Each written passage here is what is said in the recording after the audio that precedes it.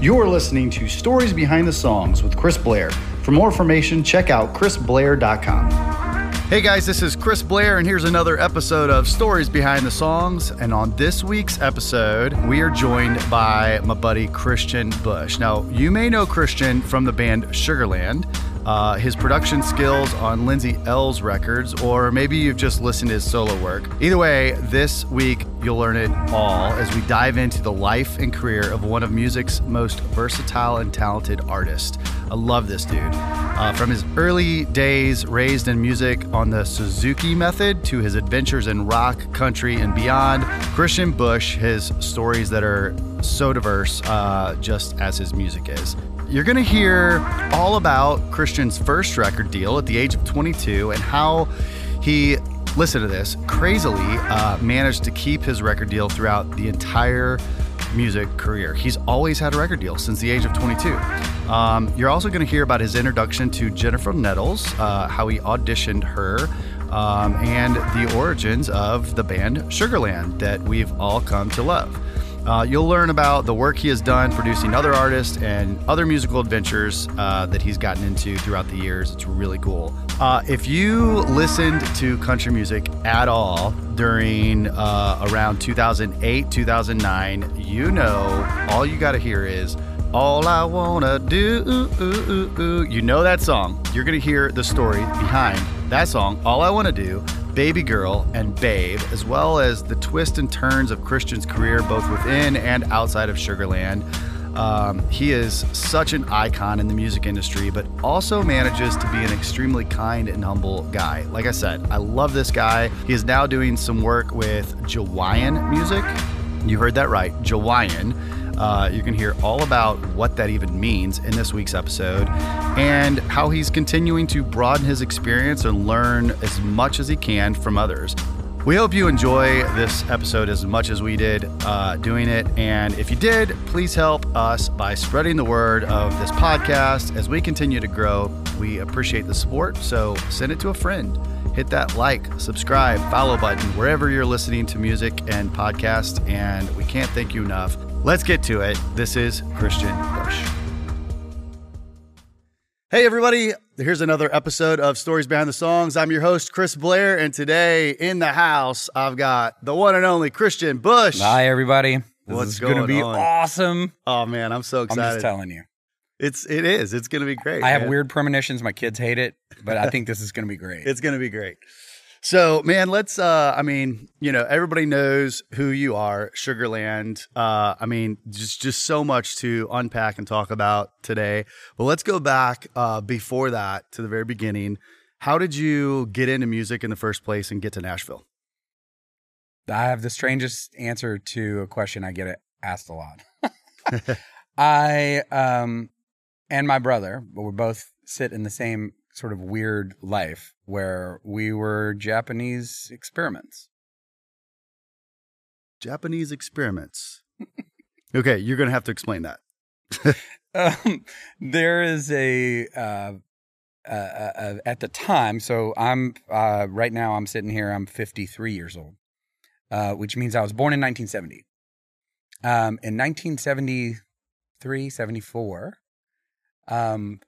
a man named Shinichi Suzuki brought the Suzuki method to America, and the pilot program was at the University of Tennessee in Knoxville. And my mother, God bless her, had decided that she was going to just take me in and enroll me. And at the time, it was an experimental method of teaching music that is based on the idea that the brain, if taught music at the time it learns language, which is between like 3 and 5 years old.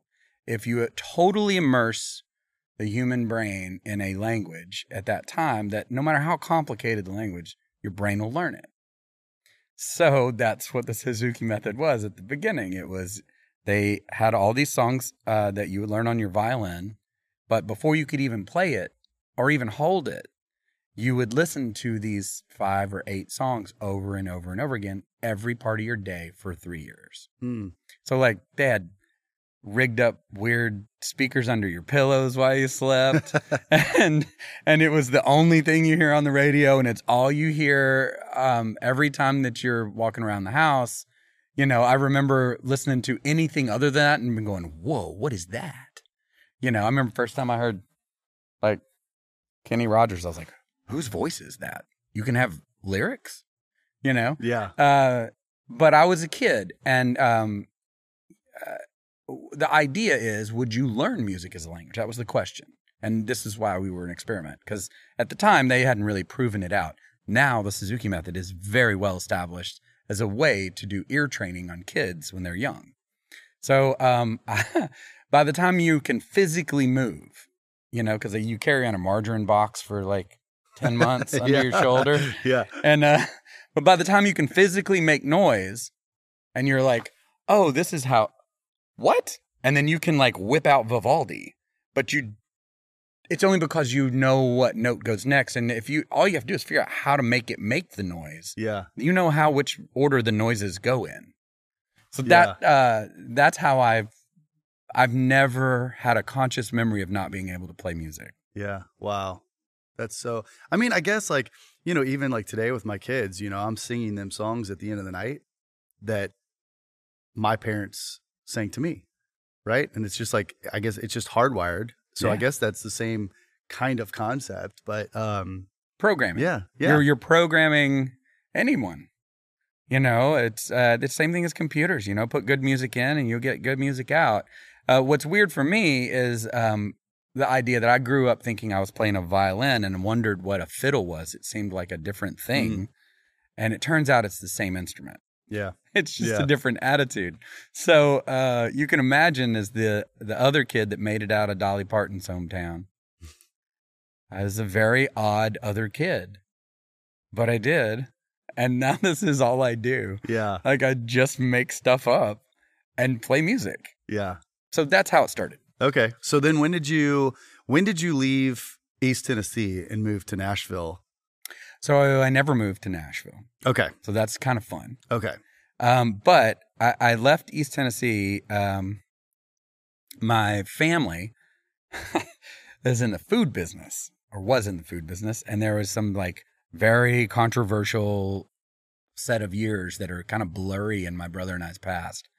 And they sold the company to one side of the family or the other, whatever.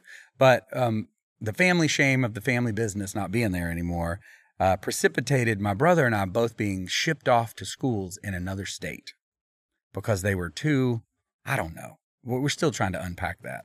But I ended up, of all things in the world, in Connecticut.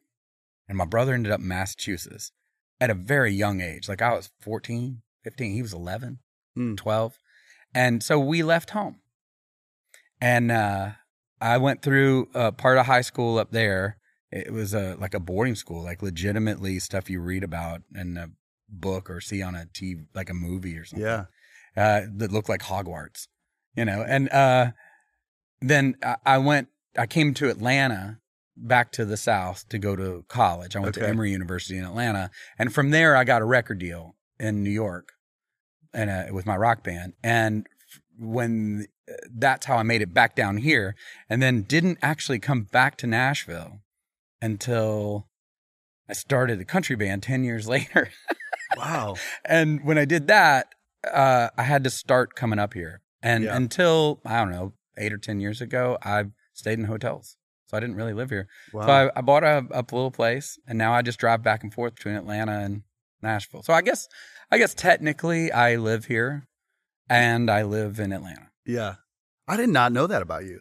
I mean, we were talking before this. It's been several years since we've seen each other. I know. But I went to the wrong place because you are like a successful entrepreneur as well as being an awesome person. Thank you. But yeah, like, you know, back in the day when I'd see you quite a bit, like I never knew that like that was the case. So I'm learning something right now. So that's awesome. So let's talk about like, what came first for you? Was it more of like the instruments because of like the hardwire and then lyrics, or was it like all together when you started writing songs? It was actually, I think, a function of I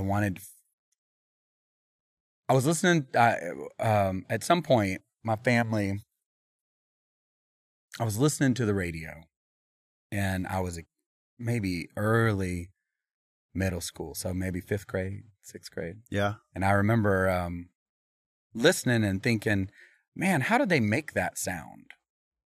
Like, how did they, like, I loved all sorts of strange, like, when you're from East Tennessee and you hear something like The Clash or Adam and the Ants or any of this kind of like strange new wave stuff that was first wave stuff coming out of UK, or even REM was like when the first time I heard it, I was like, wait, what? You can sing 2 lyrics on top of each? Like, I didn't understand other than 70s, FM radio, what I was listening to, or bluegrass. That was it. That's all I'd been exposed to. And then like crap tons of classical music. Yeah. So I remember I had to go to a new school. So my family was moving out of Sevierville and into Knoxville.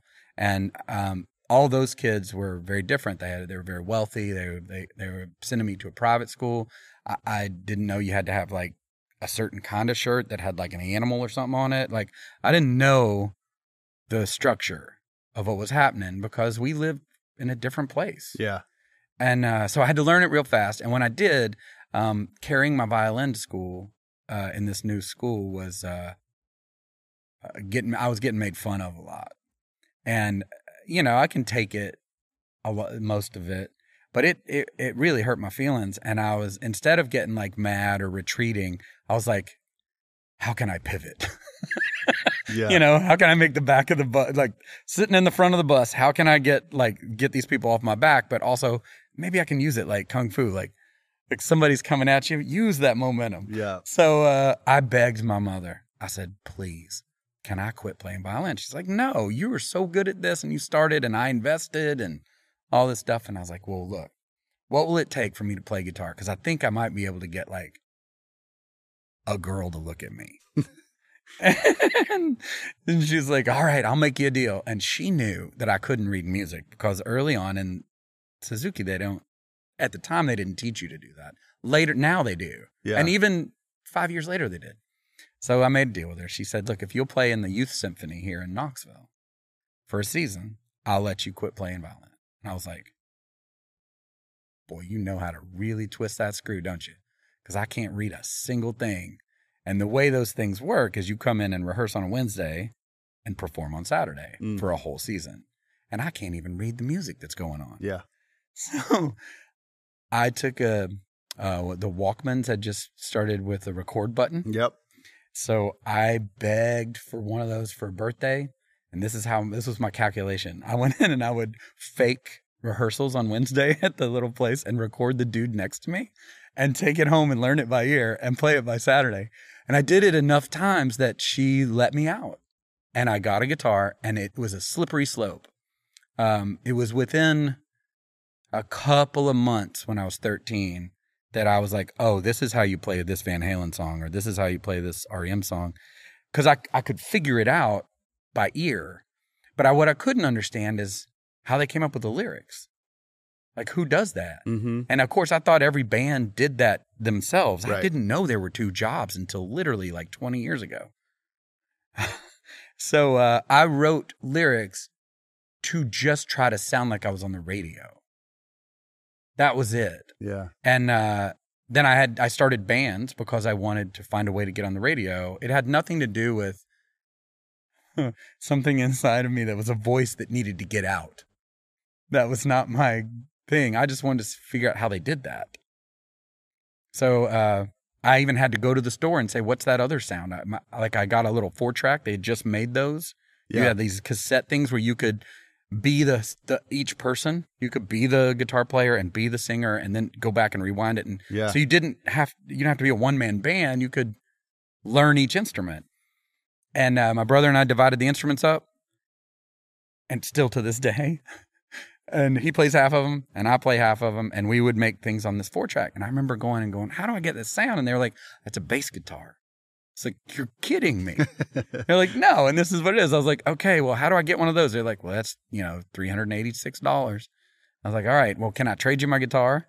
So I would play the guitar parts and go trade it in for a No bass way. and come back and play the bass parts and then trade the bass back for my guitar. And I'm sure these guys at Pick and Grin in Knoxville were like eye rolling. Yeah. Like, okay, buddy, we got you. You know, I'm sure a few times they were like, oh no, we already sold that guitar. Oh, just kidding. You know, like, yeah. Man, so that's how amazing. I got there. Yeah. And I didn't really understand it. And I mean, my brother and I started making records when I was 13. He was 11. They're terrible records. I played them for no one. Yeah. But we made 7 or 8 of them. Like, every time we were around each other, we were just like, how do we do this? How do we do this? And we do it more. And yeah, man, I had a similar, I played first chair trumpet okay. and was a vocalist all through like high school. Right. Okay. But I couldn't read music. It was the same thing. I was watching it go up and down, but I couldn't tell you what it meant. Yeah. I would sit first chair and hold my trumpet up. So you were doing the same thing. And I would watch the guy next to me. And if I heard it and watched his fingers, I would go, okay, I could literally 1 or 2 times I'd be like, okay, I have it, and then they started picking it up because I wouldn't take my music to the stand, right? Because I didn't need it. And then I was like, no. So literally I got a scholarship for college for trumpet and vocals. And it's like the first week of college and they put a sheet of music in front of me and they're like, okay, play audition. This. Oh my gosh. And so my scholarship was dropped and I was like, okay, now let's figure something else out. But yeah, it was the same thing. I couldn't read. I still don't read music. I don't either. It's crazy. And I write it. Yeah. Yeah. Ooh. But I know, I feel your pain. Yeah. Like I so bad wanted to go to college to play music and I couldn't get in anywhere because I would fail the sight read. Yeah. I even tried to do it on bass because there are fewer strings. Yeah. Yeah. I couldn't do it. Yeah. Yeah. I saved my rejection letter out of pure spite to Berklee College of Music, swearing that if it ever happened, I was going to publish it in Rolling Stone one day, like a full page ad. Yeah. I never did. So I still have it. you should. You should. No. Okay. So let's go. I think it's also interesting that with all of the success that Sugarland had, and like coming back out after taking time off, like the fact that like most bands, groups, like they get signed to a deal as that. And you got signed to your first major label deal and you've still like for how long now? You got signed at 22, is that right? Yeah. I signed my first record deal on a major at 22 and I've had a major label deal for, I'm 53 now. So. Yeah. So you've had a record deal a long time. It's been my job. Yeah. But talk about that. Like, how did you and Jennifer get together, and like how did all of that start? Because you had the deal first, and then you guys. Well, it was a little different. Okay. The record deal that I had out of college was with my partner Andrew Okay. Hyra, and we got signed out of the acoustic and pop rock music scene in Atlanta. So when we got signed, so get in your brain, my peers are not the people that I signed with in Sugarland. So a lot of people were like, "Oh man, you came up the same like the year after Dierks Bentley and Miranda used to open for you. So that must be your peer set." Well, no. I got signed to Atlantic in 1993 when Stone Temple Pilots were there. Mm. And they, after us, Hootie signed like 6 months later. Yeah. Collective Soul, Jewel. Who else was on the label? Tragically Hip from Canada had just been signed. Godsmack had just been signed. And it was all out of New York. And in Atlanta, so we were in a line of people who were getting plucked into Gotcha. essentially major labels, Yeah. right? And before us was Michelle Malone and Drag the River. They'd gone to Arista. The Black Crowes had just been signed from there. If you back up even further, so you can draw it all the way back into Athens, like REM and B-52s and all this stuff. So we were in a line. The Indigo Girls were before us by like 3 or 4 years. Yeah. And then after us would have been Sean Mullins got a deal for his song that he did, and then John Mayer, and then Civil Wars maybe, and then Zach Brown. Like, you can see the line. Yeah. And Billy Pilgrim's over here, and Sugarland's like right here, right? So this is actually, that's where I come from. Okay. Is this oddity where I this will really rattle your brain a little bit. I was in New York in the hallways of Atlantic Records, and the dude who was signing world music at the time was in charge of this weird thing called the World Wide Web.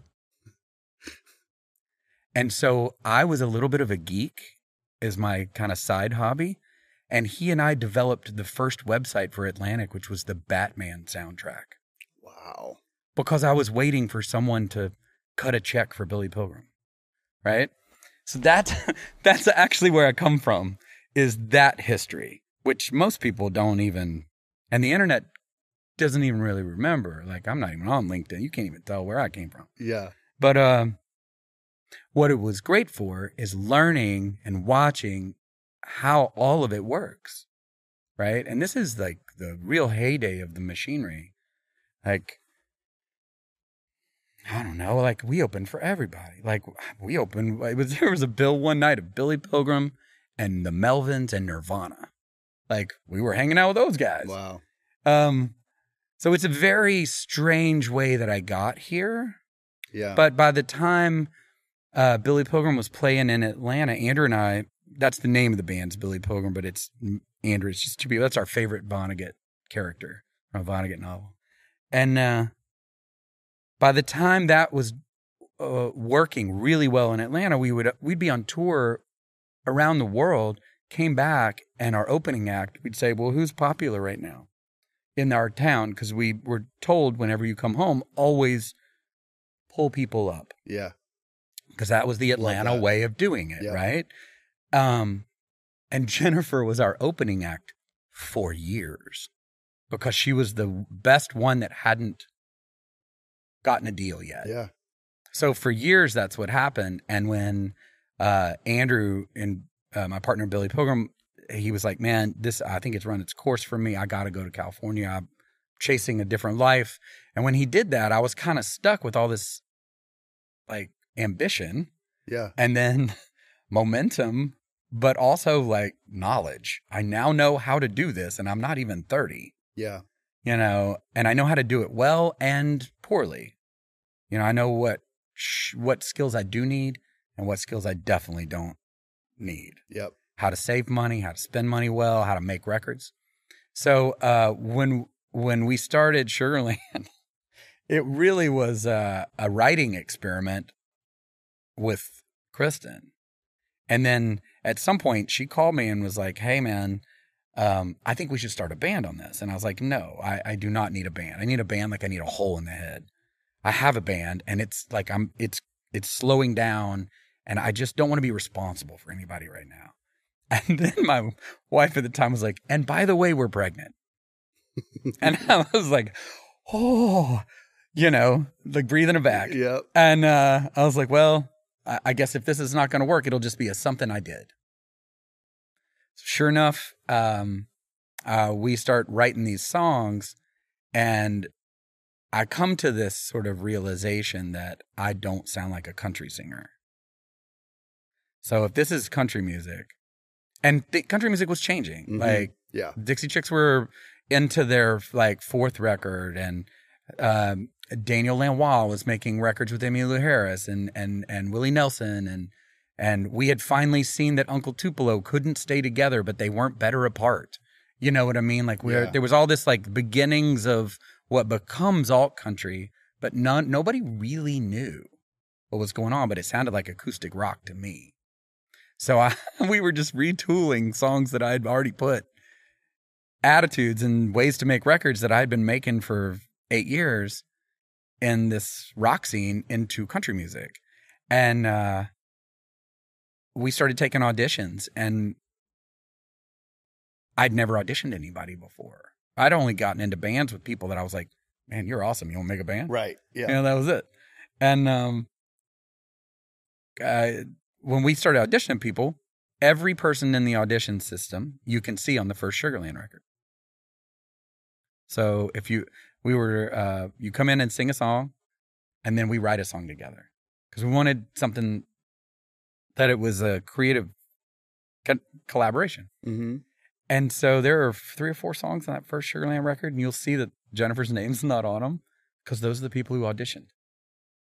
Wow. And they've all become artists now, you know? Yeah. But they still get paid, you know, for that first Sugarland record. It was a whole bunch of people going for an idea. Right. And 4th or 5th audition was Jennifer, and I didn't think she's going to do it. She was having a fine time on her own, but she sounded great when there's a song I wrote called Sugarland. I'm like, oh man, is it wrong if we name the band this too? And she came in and sang it, and she got to the bridge, and I'll never forget, like the hair on my arm was like, ooh. Yeah. I was like, all right, well, let's write a song together. And the first one was Not As Good. And the second one was Baby Girl. Mm. And then I was like, well, if you want to do this, it's a lot of crying in a pillow, but it's a pretty cool job. Yeah. I don't think she believed me at first, but it as it went on, it worked out. So that's how we met. Okay. So then how quickly from that point did everything happen? Pretty quickly. Because I already knew how to make records. Yeah. And I already knew how to get a record deal. Yep. And I already had all the structure in place. I had a business manager. I had all the stuff I needed. I knew when not to get a bus and when to get a bus. Yeah. That was probably 2000 year. Tucker was born in May of 2002. It took about a year to get the deal. Okay. But we had to write the rest of the songs, and then we recorded an album in Atlanta. And we're just kind of selling it from the stage. And we couldn't get anybody to come see us, even though Nashville's only like 3.5 hours away. Right. So I had gotten my record deal with Billy Pilgrim on a showcase from 12th and Porter. Yep. So that's the only place I knew. So I just called 12th and Porter and said, hey man, any chance you guys give us like an afternoon showcase? And they're like, sure. And I said, well, it's for a country band. They were like, what? Yeah. And then I was wigged out because, those kinds of things are really terrible to perform in. Yeah. So we rented and chartered a bus, like a Greyhound, and sold tickets to our fans for the bus. And we put a keg on it. Wow.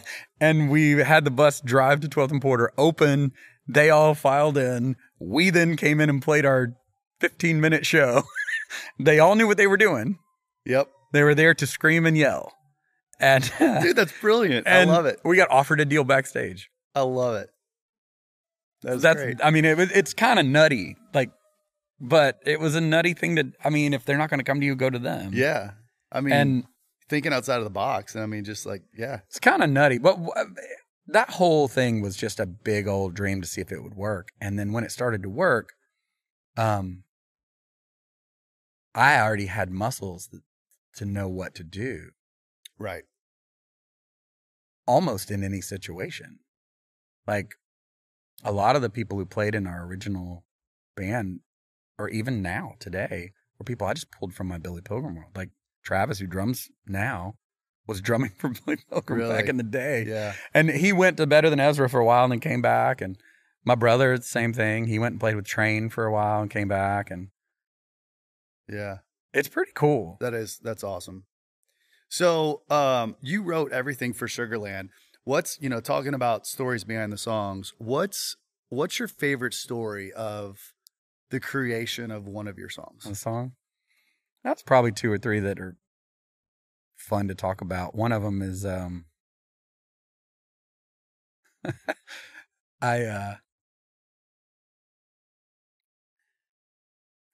the time, when things get going, and it's still true today, even when I talk to artists that I'm working with, things get going, they move faster than you think they do. And life is sped up anyway. But even the acceleration of music and the way that if something starts catching on the radio or catching online, you got to go out and support it. And so you are we call it involuntary travel. Like travel you're not choosing. It's travel you must do to do the job, but it is happening to you. You are not excitedly planning it, right? Mm-hmm. And at the time, I had 2 children and they were young, and like I hadn't even stopped long enough to realize what was happening. But every Sunday I was home, and every Wednesday I left from Atlanta. So I had a couple of days, and when I get home, I was constantly mesmerized by my second child, my daughter. She was just this magical little creature, and she weirdly looked like me, and we kind of were both quiet at the same time and happy at the same time. I was like, are you like a me? You know? So it was very typical at the time that I'd come home and Jill would just like shove the kids at me and leave for a number of days because she'd been overwhelmed. Right.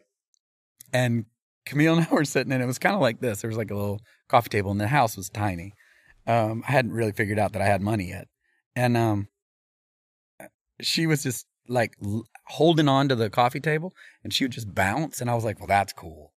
And then I would just take video of her doing that and then come back on the bus and torture people by making them watch it. Yeah. And one day I was doing that, and I was playing, like, I was trying to make her dance. And this is all I was like,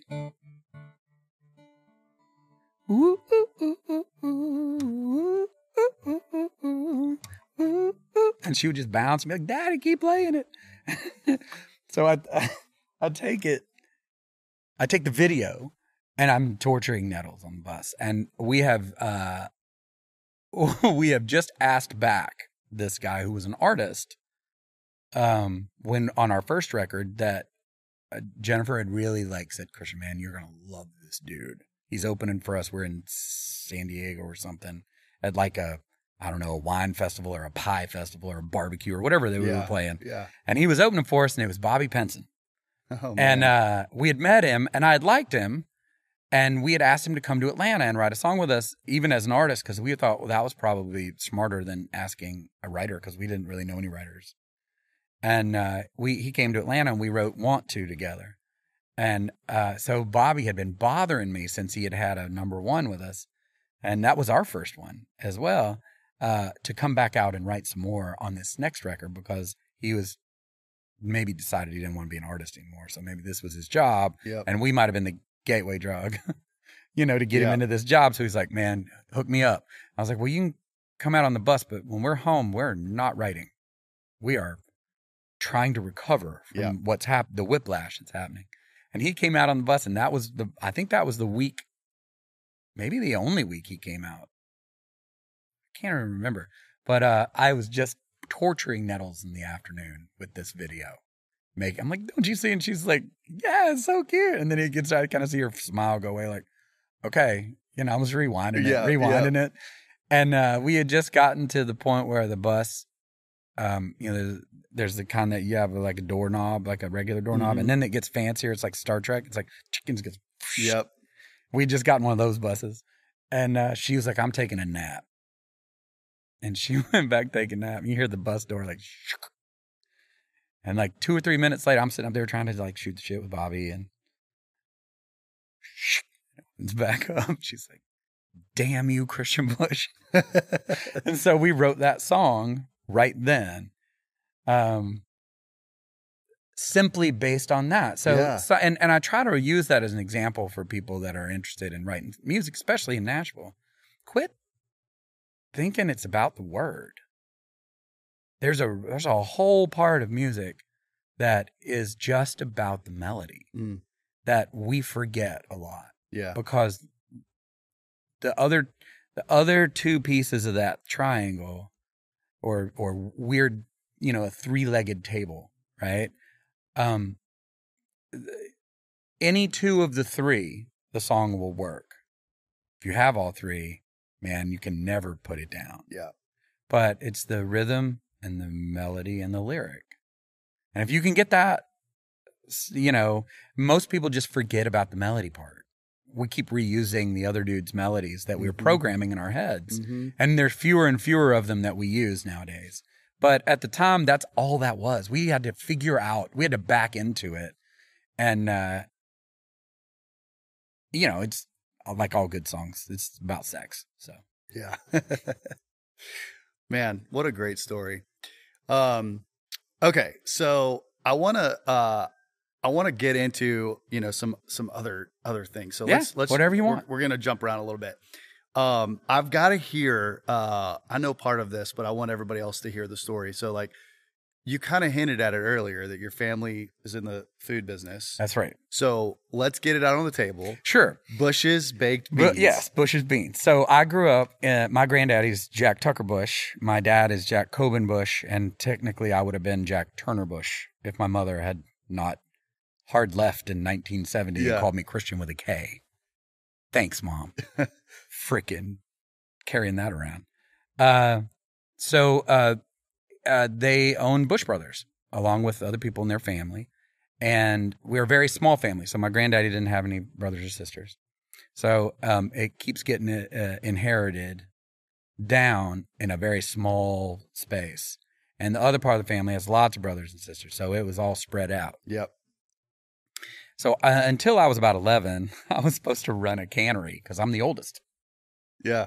So I know every line. I knew every machine that puts labels on this, that retorts beans this way. Yep. I knew the truck drivers. Like, I knew everything. Granddaddy would carry me around. I was the proud grandchild, right? Yeah. And it's like a 3-way stop outside of Sevierville. So it's even more remote than a Dollywood. Like, it's way up in the corner. Yeah. And, I just kind of grew up in that space, and people in the mountains are different. They're even different than people that are in cities in the mountains. They're super kind, big-hearted humans, sometimes paranoid. They don't trust. If they trust you, they trust you. If they don't know you, they don't trust you ever. Yeah. Right? You have to find your way in. So when I was about 11, 1981, I would guess. We're still unpacking this still today because everyone has now kind of passed away. We can actually start asking them questions. The family, I just woke up one day and they said, well, Granddaddy's been fired. I'm like, you can't fire him. He's the president. Well, I guess they'd forcefully sold the shares of the company to the other side of the family. And so, one afternoon, I was no longer in the food business. Yeah. I didn't care. I was 11, I cared about Star Wars. Yeah. I didn't know. And fiddles. Yeah, barely. I didn't know. So my brother and I are the first generation of that family to not have any of that stuff. And weirdly, this is a fun fact. Our father passed a number of years ago, and we've been kind of just sitting around waiting to see if there's some magic pot of gold that somebody buried. Because people in the mountains bury stuff. Yeah. They legitimately hide things. And they're so generationally driven because of the way sort of survival works in Appalachia. Your family, there's a lot of pride in that stuff. Turns out there's just absolutely no money left at all. It's fine with us. We weirdly went off into our own world in a whole different vocation, and we're successful. Yeah. So it's a conversation with my kids all the time. They're like, the family business is food. And they're like, no, Dad, family business is music. Yeah. You and Uncle Brandon are like music. It's everything, everywhere we look. And I'm like, no, actually it's not. So there you go. Yeah. Now I had to bring it up. It's just such a cool story. All right. So let's talk about Sugarland took a break. Yeah. And walk me through what happened. And then you guys kind of reinvented yourselves, and you've been really good at doing that throughout your whole career. What we've already talked about, and then what I want to get to that we were talking about before we got on this a little bit. Yeah. Okay. But I'll condense it. Yeah. But just walk through that stage of what happened, and then deciding to come back out. Sure. Sugarland, you got to put it in your brain for a second. 2010, we released a record called The Incredible Machine. And it was record number 4, maybe, or 5 for us. And each record had been selling more and more and more and more. While at the same time, between 2003 and 2010, the record business had been just like subtracting the number of even albums they manufactured because iTunes had been invented. Right. So people were now downloading things. We're not even to streaming yet. Like, it hadn't even started. Yeah. So everyone's panicking, and all of our friends that are getting record deals are getting 360 deals, where the record company participates in your ticket sales and your T-shirt sales and all this stuff. And we didn't, because our record deal was earlier in time. So the business is failing and declining at like 30 to 50% a year, to where what they made in 2008, by the time they're in 2010, they make 150% less than they made. Yeah. Which is insane. Yeah. If you think about what it was, a panic if you were in that business, what that was. But for musicians, for us, we were in this weird upward movement because we kept selling more and more tickets, and more people were being pulled into country music that maybe didn't think that they loved country music. Mm-hmm. And somewhere between us and Taylor and a couple other acts at that time, we were like the gateway drug for a lot of people in America that were like, man, I like all kinds of music except country music. You know, there were those people that were like, live and die Pearl Jam. Yeah. And they were slowly softening their hearts to these stories and these melodies and these songs as Sugarland became more and more popular. And we were trying to kind of marry that. We were at the top of our thing, and I'd been warned by a lot of people, man, when you're the one that's pulling the chain at the label, the pressure increases.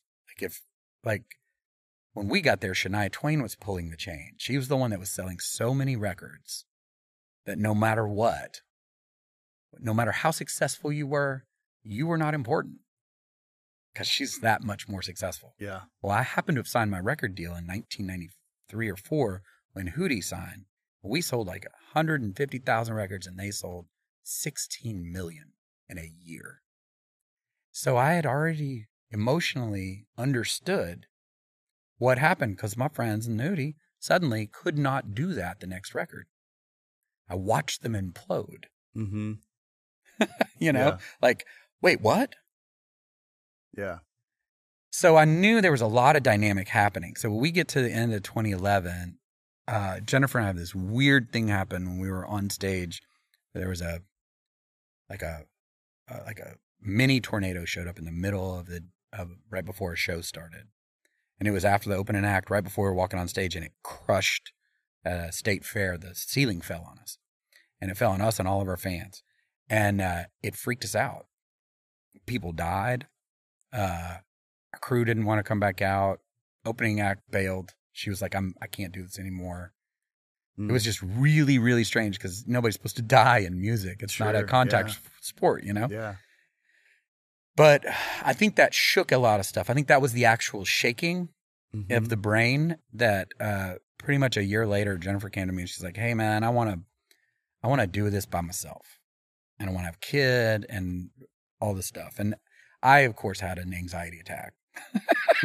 Quietly on the inside, I was losing my mind. On the outside, I was smiling and going, absolutely. Because, nobody wants to go to dinner with somebody that doesn't want to go to dinner with you. Right. So that transition immediately hit like a button of, what am I going to do? Because we kept saving our money, but there wasn't enough to go forever. Mm-hmm. So you had to do something. I'd already seen this. I'd already had this conversation 10 years before with my other singing partner. So I just processed it.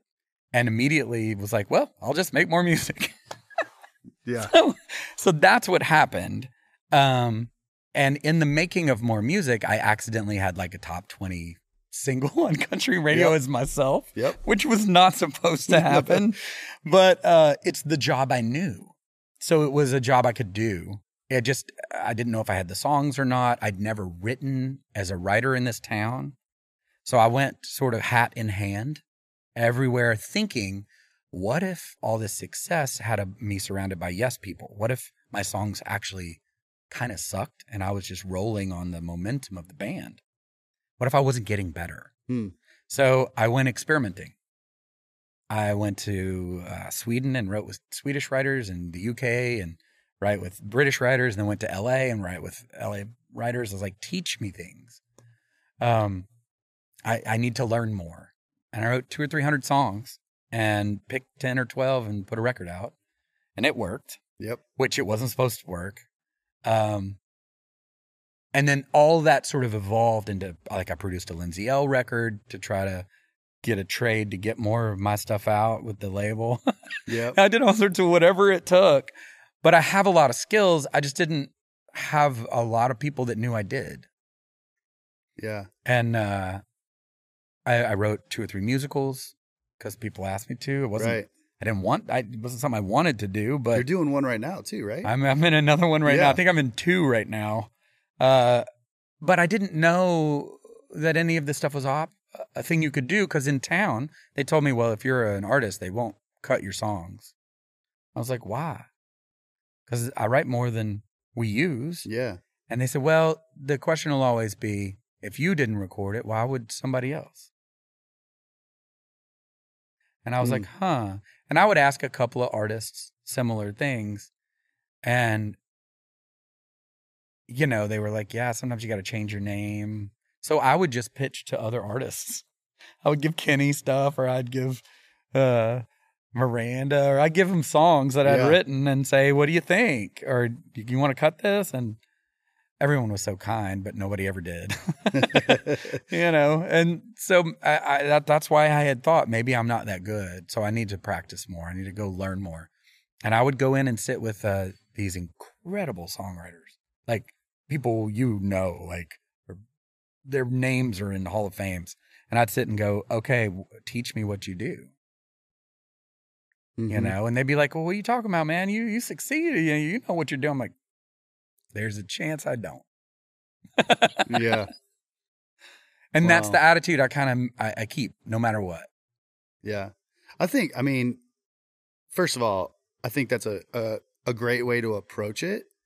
I think you're also very humble, which is beautiful. But like the songs that you've written are incredible. So you know what you're doing. But I also never stop learning. That kind of you know, I think that's super smart. But I would give you a lot more credit. Well, I accept. I do have a bucket where you can put money and accolades. Well then, so then how did Sugarland kind of relaunch? What was that? Yeah. Sure. It was very interesting because it was a little bit of a stutter step. I had been trying to follow up my radio hit my one hit, right? And I had gone in to kind of to record a new record. I'd collected a bunch of songs, and the deal was if I produced a Lindsay L record, I could do my own. So I did. The Lindsay thing was a #1 record. She did great. She's so good. She is so great, and she did a great job on what I put her through because it was a lot of learning to be an artist space. Yeah. And in that trade, I started to make a record and had this weird experience during the making of the record where I think I was telling you about this earlier, where I went and played with an R&B all-star band in Atlanta for one moment, and it just completely reshaped the way I was asking certain questions in music, and re-recorded a bunch of songs with those guys. I was getting ready to go in to put that out, and I get a phone call from Jennifer going, hey, so you want to go do this again? Mm-hmm. And I was like, yes, absolutely. I do, yes. I do. I said, but the rule is I have to produce it because that's my job right now. And if, this ends up not working or you run out on this game again, I just want you to know this is a job I'm actually doing. Yeah. And I need to be supported in that job. Is there a job you're doing you need to be supported in? Can we do this as a team? And she's like, yeah, I'm really into Broadway stuff and musicals. And I was like, cool. And And in that space, what we found was that she's like, I don't have any time. I'm raising my kid. I'm in New York. I'm single, like all this stuff. Yep. And I was like, great, I'll come to you. So I would fly up there and we'd write between like noon and 3. And we wrote the whole thing in like 5 days. Wow. I Really? think the whole record. And then came and started to record it. And we recorded in 2 days. Because I already know how to do it. Yeah. Dude, come on. Because we know them. Yeah. And this is something I do. Right. I legitimately do this for a living. Yeah. So I would, I would stay up all night in between our writing days, finishing the songs or getting them right and prepping the next day and go, what do you think about this? What do you think about this? And she and I are really quick writers. Yeah. So we can write 2 or 3 in a day and they'd be good. Yeah. We didn't write that many. We left over. Like, we didn't have a lot of strays. If it wasn't working, I'd just kill it, move it to the left, and we'd start on something else. But we're, there's a spark that happens whenever she and I write, and it's been consistent. So we put that record together, and there was a last-minute ad to will you record this Taylor Swift record song. And I said, we don't cut anybody else's songs, so no. We've never cut an outside song. Yeah. You're going to have a good reason why we do this. Well, they said, well, the Little Big Town had just had a hit with one of her songs. Maybe the industry really would like it. And I said, you know what? If she'll sing it with us, I'll do it. Yeah. And last session on the last day, last song, I get the phone call going, it's a go. So cool. But you have to use the vocal in the demo. I was like, really? Oh, really? And I was like, okay. But can I do anything I want to it? Because I'm going to need to tune this. Yeah. Yeah. And I don't, and so literally while we were sitting there, I came up with that. I think I almost copped it off of a Tracy Chapman song. Now that we all know that song. Like the riff at the top of it, all that whole stuff. I had to make it up because the chord changes were rolling through a different thing. And then I flew her vocal in and then had Jennifer sing. And then I did the same thing I did when we worked with Lady Gaga, where I'd have Jennifer sing and then I'd vocal line the other one to Jennifer's and then remove her so that it's phrased the way Sugarland would phrase it rather than the way the singer phrased it. That was kind of cool. Wow. So we really built something out of the Legos that we were given. Yeah. That I thought was really good. And Taylor was proud of it. She seemed really cool. Wanted to make a video. She was really into directing at the time. I was like, sure. And we knew her from way back. Like we all started. Sure, yeah. She was younger than us and started. I remember her opening and we were all kind of trying to figure out the internet, like all that stuff. So there was the superstar part hadn't quite hit. But what I never knew is we were caught until afterwards, we were caught in the struggle of her leaving Scott's label. Mm-hmm. That was the last crowbar between each other. And I thought we were doing something for the art of it. I didn't know I was being used as a player on a pawn on a board. And I was like, oh, that's kind of interesting. But regardless, what I've learned is it doesn't matter what other people's intentions are. It's what you make out of it. Right. 100%. So don't, it's not about you. Never was about you. It's about the person that's listening to it. Yep.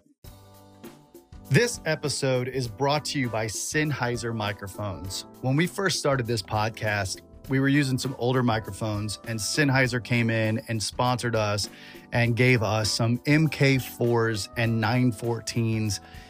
And I mean, I'm telling you, it's made all of the difference in the world. We love these microphones. We use them at the listening room as well. And I just can't say enough great things about them. Go check out Sennheiser.com. If you are into music in any way, their microphones are hands down the best on the planet. Go check them out, Sennheiser.com. And thank you, Sennheiser, for the support and the sponsorship. We love y'all. So you're also you're doing like this music with like the guys from India and like this Jamaica and Hawaiian. I'm doing all sorts of crazy stuff right now. What is this? Like this is. I don't know, but so country music in the last, if you look at the charts in the last, or even the sales charts, now that we have an adjusted weird equivalent chart, whatever that is, that calculates streams as sales, right? Yeah. There are more country has more position in sales right now than it has in a very long time.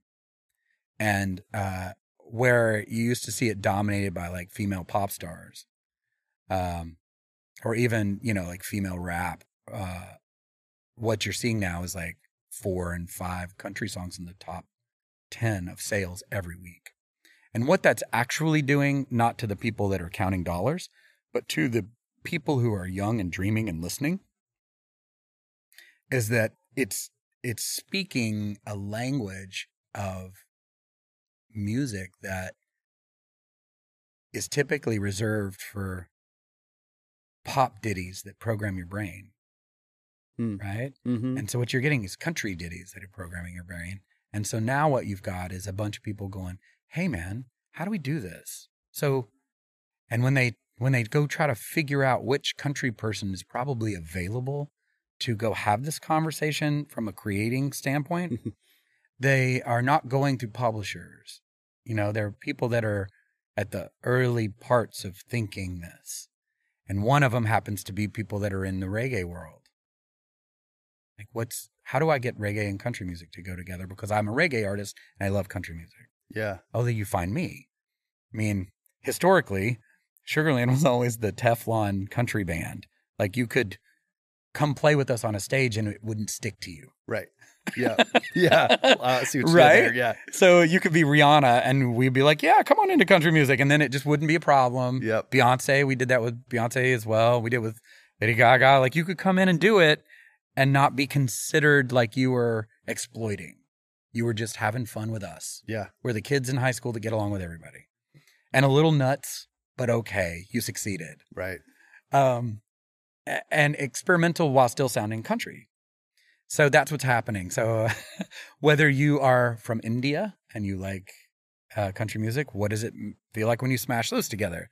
If you are, if you love ska and reggae and roots stuff, like what does it sound like when we squish that together? I mean, I live in Atlanta a lot, and there's a lot of trap music there. And trap music is very, very interesting as an evolution of music.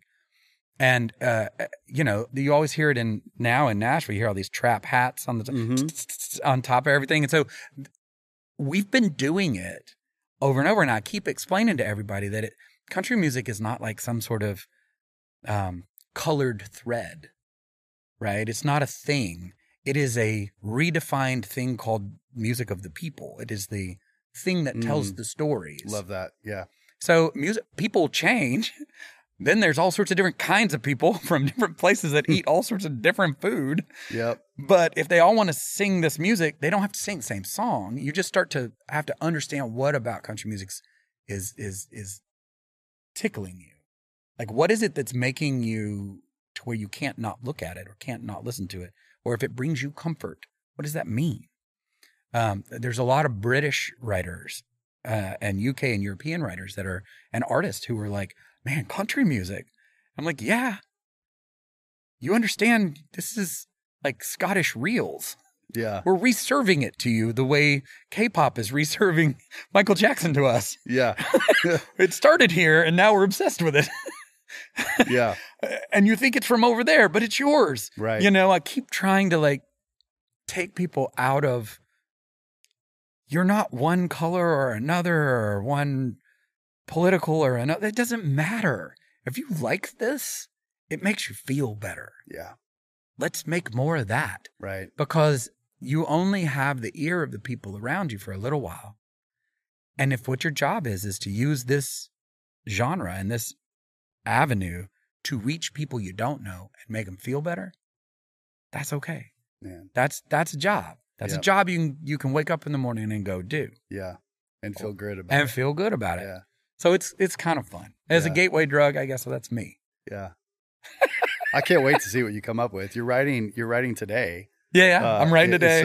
Wrote yesterday with 2 new artists. One from New Zealand, one from North Georgia. Yeah. Yeah.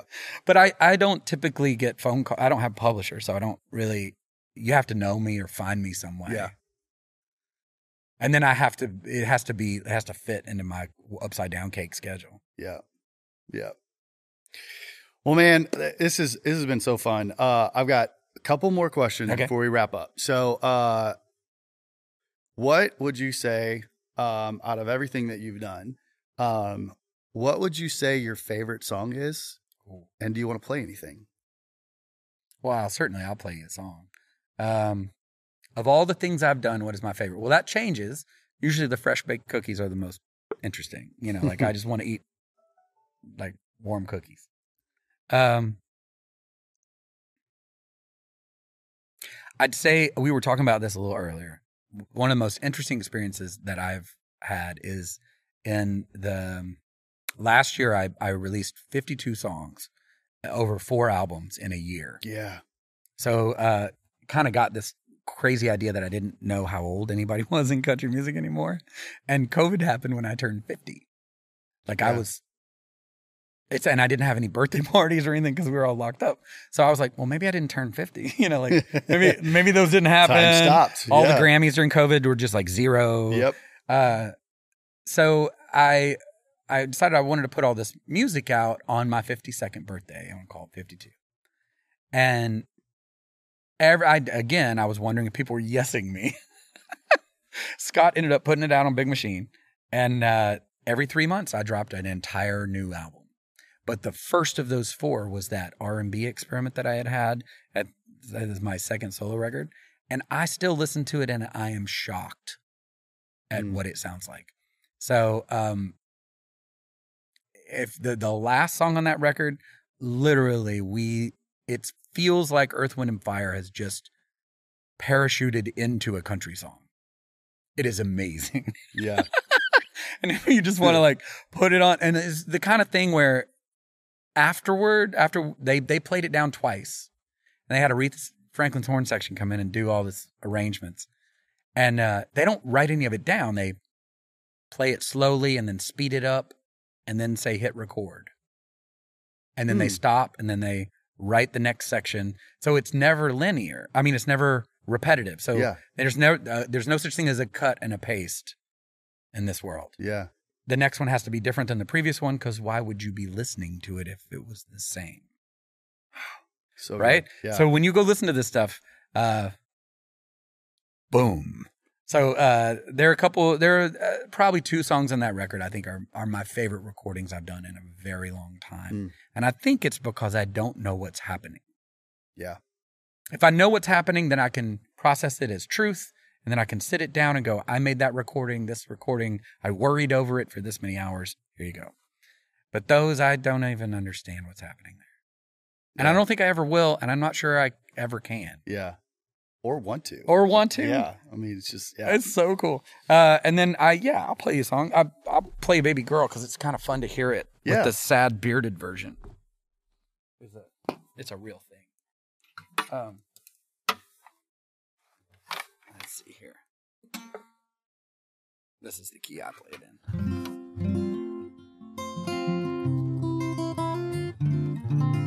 I usually tell people when I play this song, I'm probably gonna move my buttons and smack. But that most people, almost nobody, that sits in their car and is like, "Hey man, turn that up. That's my favorite singer." They just like never say that. They always say, "Turn that up. That's my favorite song." And it's most songs happen, especially when you start a band. And weirdly, I've done it 4 times now. I've started a band from scratch. Yeah. The first song they know from you, they don't know you. Right. They're like, who was that? I've had more people say, man, I remember hearing Baby Girl and calling the radio station going, was that a new Terry Clark song or was that a new whatever? And they're like, no, it's a band called Sugarland. And they're like, what? So the first song of any band has to be intoxicating, has to be really something that grabs you. Yeah. But it also is the belief structure of the band. You know, like you put out, I tell new artists now, you put out 2, 3, 4 songs. You want them all to be pointing the same direction.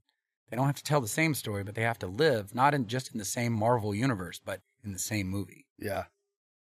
Yeah. Because nobody knows you and they actually don't care. Yeah. But they care about that song. Could have made them feel something about their own life. Right. Right. So when we wrote this song, it was an audition song, right? We were auditioning. Yep. And the only thing we really all had in common was that we had called our parents at some point in our lives and said, "Hey, Mom, I'm going to be a musician." He's like, "Crickets." Right. And can you please send me some money? Yeah. I know I'll pay you back. Right. But I just need a little bit of money to just get. And so if you've ever been the kid that made the call or the parent that's picking up the phone now, is where I find myself. Then this could be your song. This was like and remember, nobody knew the band. Nobody knew anything. We hadn't even told anybody. Yeah. So when you write this, you weren't there trying to write a hit. You're just writing a song that made sense. And most of my songs are wishes. So if you can come from that perspective, it makes a lot more sense too. Mm-hmm. I wish I could pay my parents back. Funny enough, the song actually worked. Yeah. As like a wish in a bottle or something. Like later on, it went off and worked.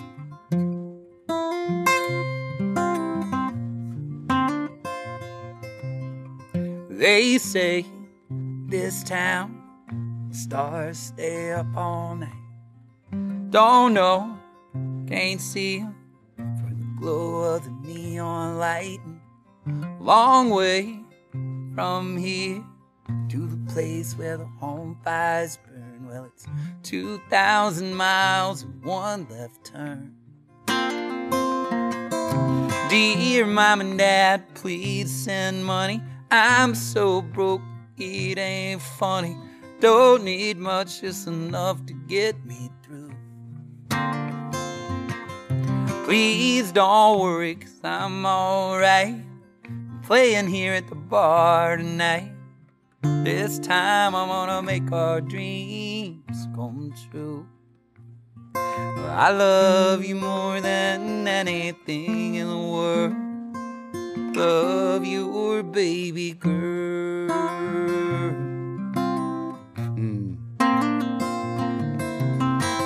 Black tile, blue sky, big town full of little white lies. Everybody's your friend, you can never be sure. They promise fancy cars and diamond rings, and all sorts of shiny things. Girl, you'll remember what your needs are for.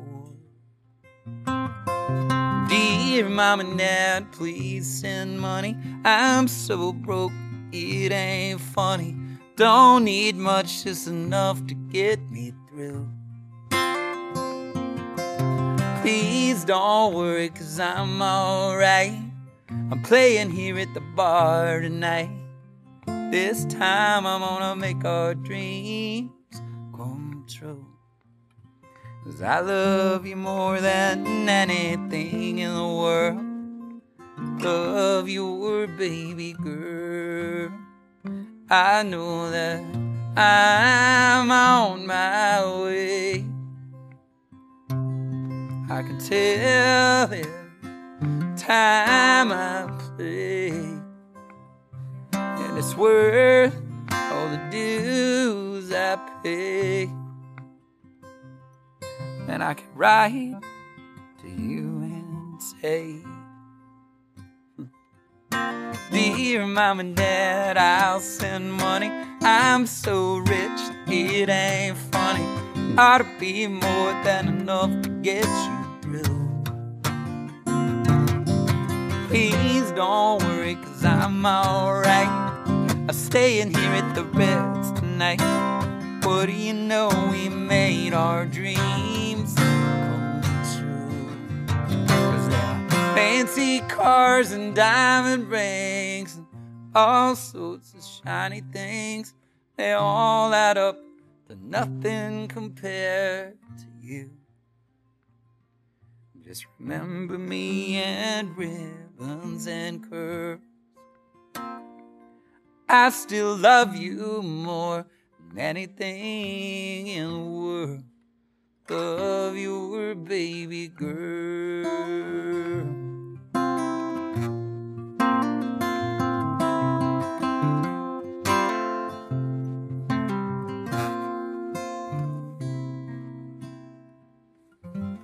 Come on, man. Right? I love it. So good.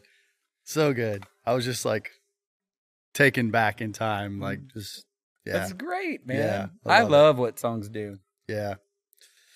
Well, man, as we wrap up, thanks again for being here. It's so great to see you again, too. It's great to see you. And I love all of this multiple versions of you that you're doing. Yeah. I get it. Yeah. I understand this. All right. So, final question. Yes. Everything that you've gone through, all the reinventions, the beautiful musical journey. If you go back to 8-year-old Kristian, what advice do you give yourself today?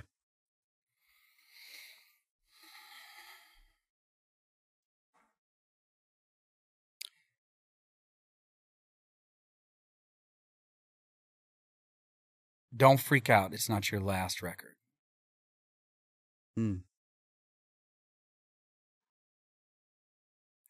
Just try not to freak out when things fall apart. I probably stressed myself way more than I should have. But maybe it's just that. Maybe it's just like, hey, because I remember treating those early records, almost all of them, like, I'm only going to get this, so I'm going to give it everything I've got. And if it doesn't work out, you can make another one. Yeah. You know? And I just didn't know that was true. I thought that these were very rarefied moments where you got to do this. And it turns out you can just decide. And it took a long time to figure that out. So I'd tell 8-year-old me to continue to have fun. Dude, you've already got it. Yeah. But this is not your last one. So every time you do something, remember you're doing it to do it again. You're not doing it and that's it. Yeah. It's like, this is not the last girl you'll ever kiss when she breaks your heart and you're not going to kiss anyone else forever. That's not true. Yeah. I love it. Yeah. If you want to, you can put 52 songs out in 52 weeks. Trust me, man. You can do a whole lot more than you think you can. Yeah. You just got to give yourself permission to do it. I love it. Well, man, thanks again. So much fun. My joy. I can't wait to see what happens with some of these mashups and have gosh. you back and just talk about we should do that at some point. Yeah. I'll catch you up on which ones work. Yeah. You can also just apparently watch the internet. Yeah. I mean, there is that World Wide Web thing that we have now. You type my name in and I'm like a Netflix show that you just discovered and you're like, wait a minute, and you get the drop down, and you're like, there are 9 previous seasons? That's me. Yeah. That's my whole life right there. I love it. Well, thank you guys so much for listening. This has been another episode of Stories Behind the Songs. You've been listening to Kristian Bush, and we will see you next time.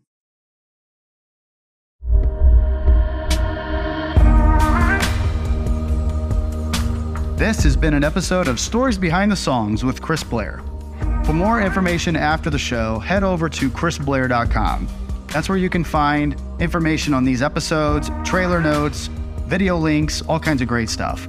Also, make sure to leave us a great rating on iTunes, like and follow us on Spotify, YouTube, wherever you listen to podcasts.